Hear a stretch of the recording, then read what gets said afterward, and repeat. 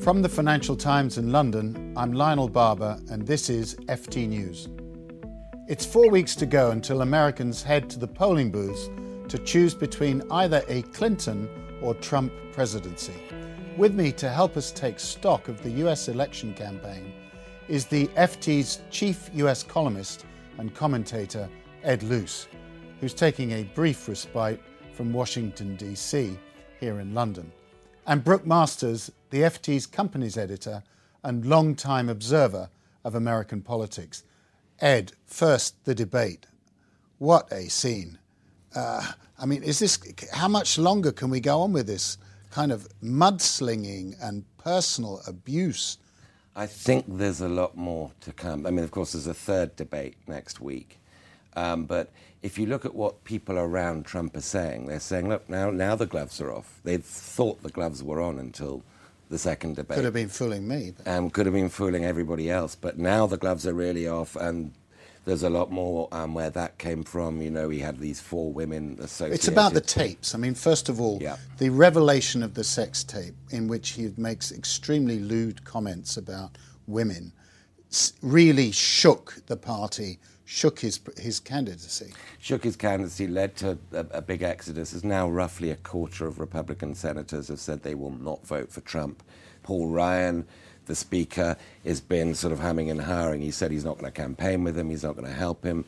Their focus now is save the House, because it could be such a wave that they lose control of Capitol Hill. We'll come to the congressional races in a minute. But Brooke, again, you know American politics. You go back to the 80s when you were covering it at the Washington Post and before the FT. But how do you think the ordinary citizen will have responded to the tapes and these revelations about Donald Trump? I think there's 2 sets of responses. I think for people who didn't like him to begin with, it's just in some ways more of the same, a bit cruder. There is a middle group of people who actually weren't comfortable with the fact that he was a bit immigrant, quite racist. But when it starts getting on to actually bragging about sexual assault, that hits in a way in that middle group, particularly the suburban women, the conservative evangelicals even, they are quite unhappy with that. And I think it speaks to people's deep concerns about the guy being completely out of control in a way that his temperament, his judgment. But what about the comment by one Trump supporter who said, well, look, it's no different from Jack Kennedy or Bill Clinton? I think true Trump supporters absolutely believe that he is breaking the rules, and that's great. It's that middle group. Remember, in the U.S., she doesn't need the 40% of America that's always going to vote for Trump. It's that middle 10 that really matters. The polls really moved in the wake of the debate. Trump said to have done rather well, at least, in landing some punches on Clinton, but the polls have moved. But these national polls, Ed, don't necessarily tell the whole picture. No, I mean, it's the swing states, which of course is now an expanding number of states where this election will be decided and won. But Pennsylvania, Ohio, Florida. All of those were already in play. There's now talk of that map expanding because Trump's in trouble, even in places like Arizona. But an 11-point lead, which is the latest Hillary lead in the polls post-debate, is something historically no nominee has ever been able to overcome within 4 weeks of a presidential election. There would be no precedent. Of course, this is an unprecedented election, so history may be of limited value, but an 11-point lead does suggest that states that weren't even in play a week ago could be in play. And Brooke, that really matters because of the House and Senate. Just tell us about that, because we tend to focus on just the presidency and the White House. Remember that a third of the Senate is up every year, and this year the Republicans are defending more seats. They currently control the Senate, but if there was a big anti-Republican wave, then they almost certainly would lose control of the Senate. And the House has been solidly Republican for years, but if it's really an 11-point lead and people aren't lying to the pollsters, then the House could also switch. And of course, in the U.S. with divided government, if both the House and Senate go to Democratic, Mrs. Clinton would have a much better chance of getting things done. Passing legislation, ending gridlock, and of course she's also got the Supreme Court nominations as well.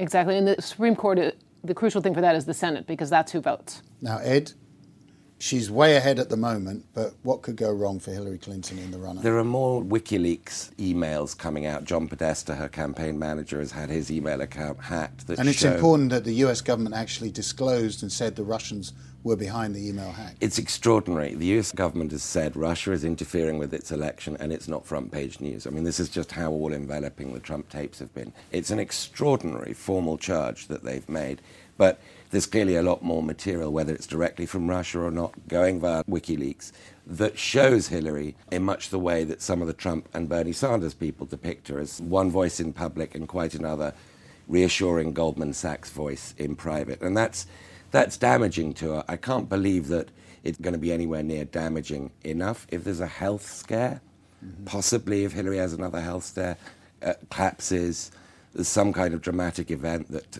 calls into question her health or her husband's, perhaps that could switch things, but it would still take a lot for her to lose that lead. So quick question for both of you. 1, does Hillary win? 2, any chance of Donald Trump dropping out?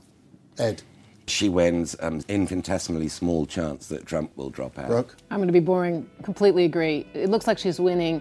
He's just not going to quit at this point. Brooke Masters, Ed Luce, thank you so much. Thank you.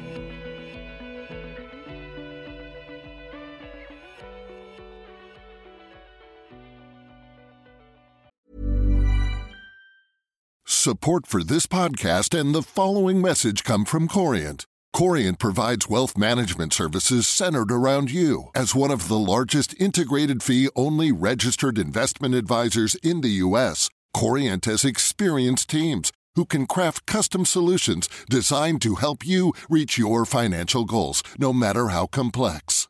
Real wealth requires real solutions. Connect with a wealth advisor today at Corient.com. That's Corient.com. Did you know the Capital Ideas podcast now has a new monthly edition hosted by Capital Group CEO Mike Gitlin? Through the words and experiences of investment professionals, you'll discover who was their best mentor, what's a mistake they made that changed their approach, and how do they find their next great idea. Subscribe wherever you get your podcasts. Published by American Funds Distributors, Inc.